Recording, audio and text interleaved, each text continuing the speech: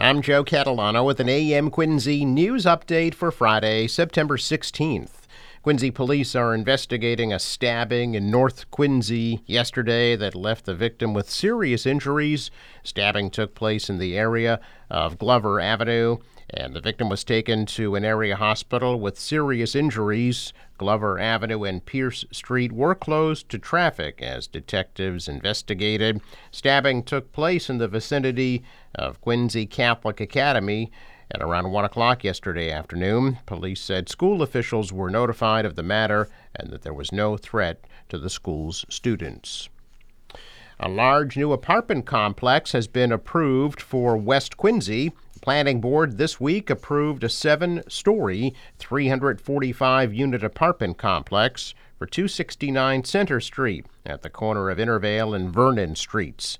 Atlantic Development of Hingham will create the new transit-oriented development that will also include 2 stories of above-ground parking with 415 parking spaces. The building will sit on an almost 121,000 square foot lot. With the Orange Line shutdown expected to end on Monday, the T is now teeing up the Red Line for some repairs and replacements, which will cause some service disruptions. The first closure will take place October 1st and 2nd. Shuttle buses will replace trains between the JFK UMass and Broadway stations for those 2 days.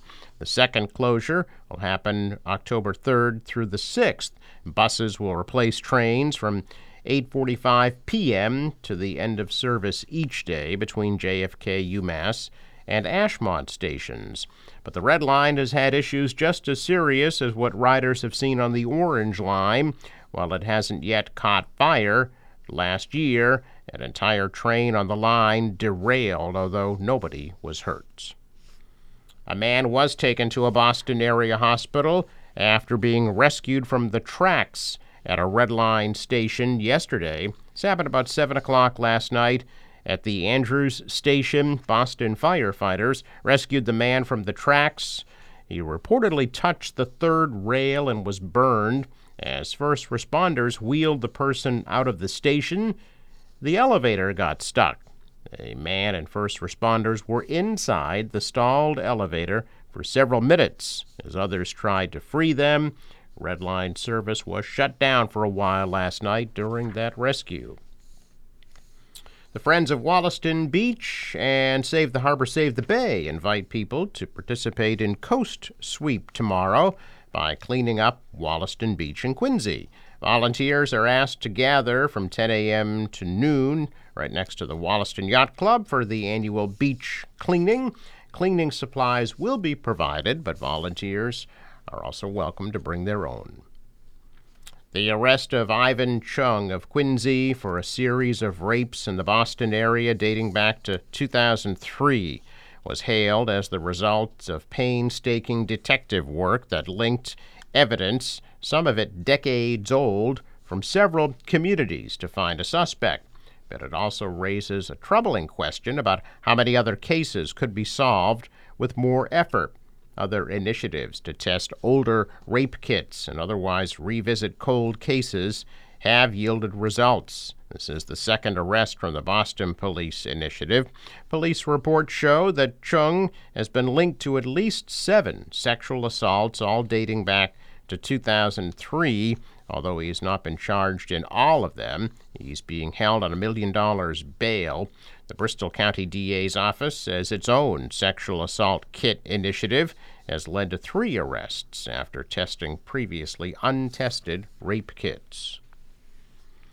As volunteers continue to help the dozens of Venezuelan migrants who were brought to Martha's Vineyard, immigration attorneys speaking with the men, women, and children are getting a better understanding of how they ended up on 2 chartered planes. The migrants said that a woman in Texas approached them and told them to get on board the 2 planes. They say they had no idea they'd be landing on Martha's Vineyard. Immigration lawyers say that a brochure the migrants were given about where they were going contained misleading information to set them up for failure.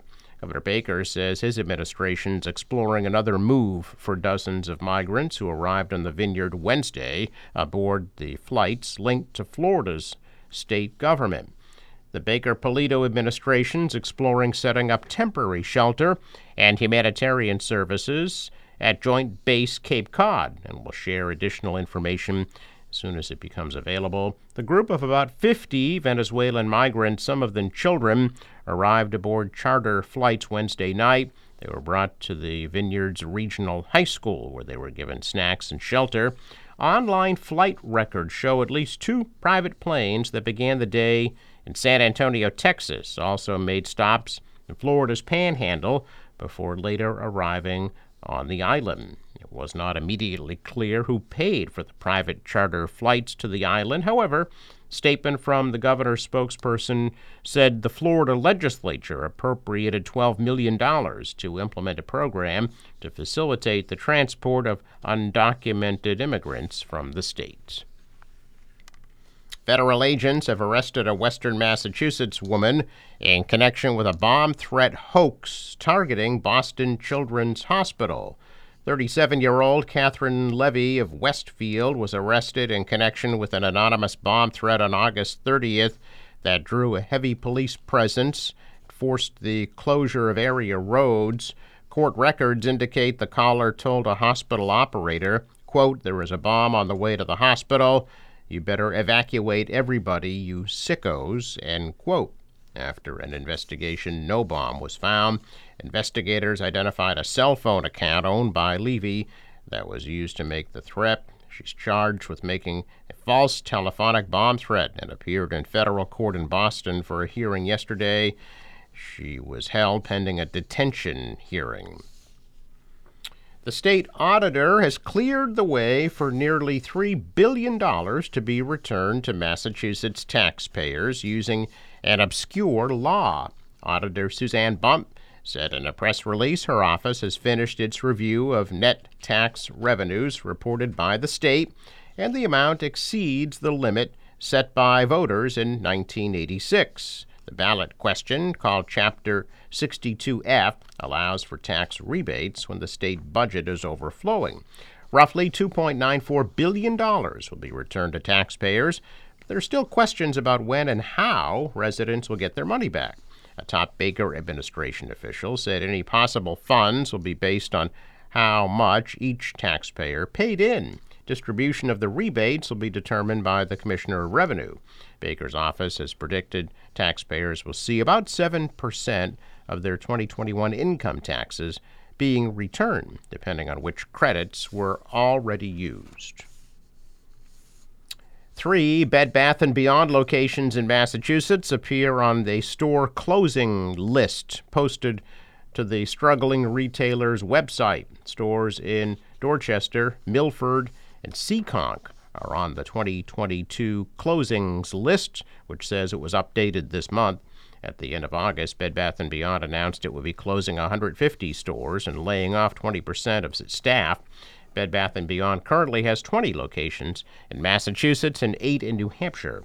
Companies identified and commenced the closure of about 150 lower-producing Bed Bath & Beyond stores. The company said last month sales are down 26% for the second quarter compared to 2021.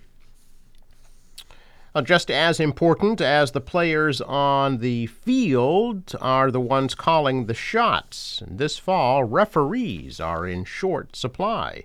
Richard Pearson, Associate Executive Director for the Massachusetts Interscholastic Athletic Association, said 4 years ago the state had about 6,000 referees at the ready. That number has dropped to 4,300, and the decrease is impacting schools throughout the state. Billy Siddig, the Assistant Athletic Director of Boston Public Schools, says the district has moved some games from the Friday night lights to Thursday, and they've even doubled up some games to take advantage of regular referee availability.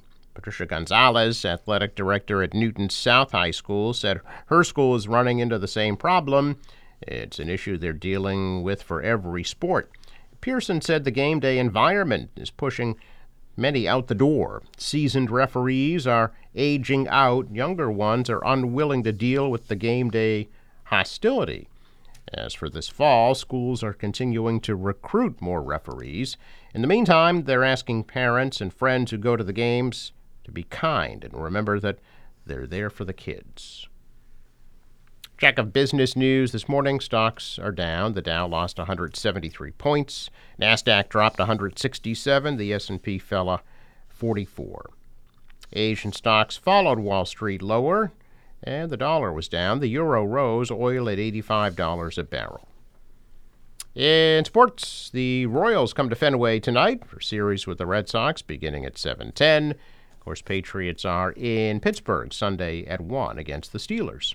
The National Weather Service forecast today mostly sunny at a high of 74. Clear and chilly tonight, low 45. Tomorrow partly sunny, high of 73. Sunday scattered showers, warmer and more humid, high of 85. And then some showers Monday, high 72.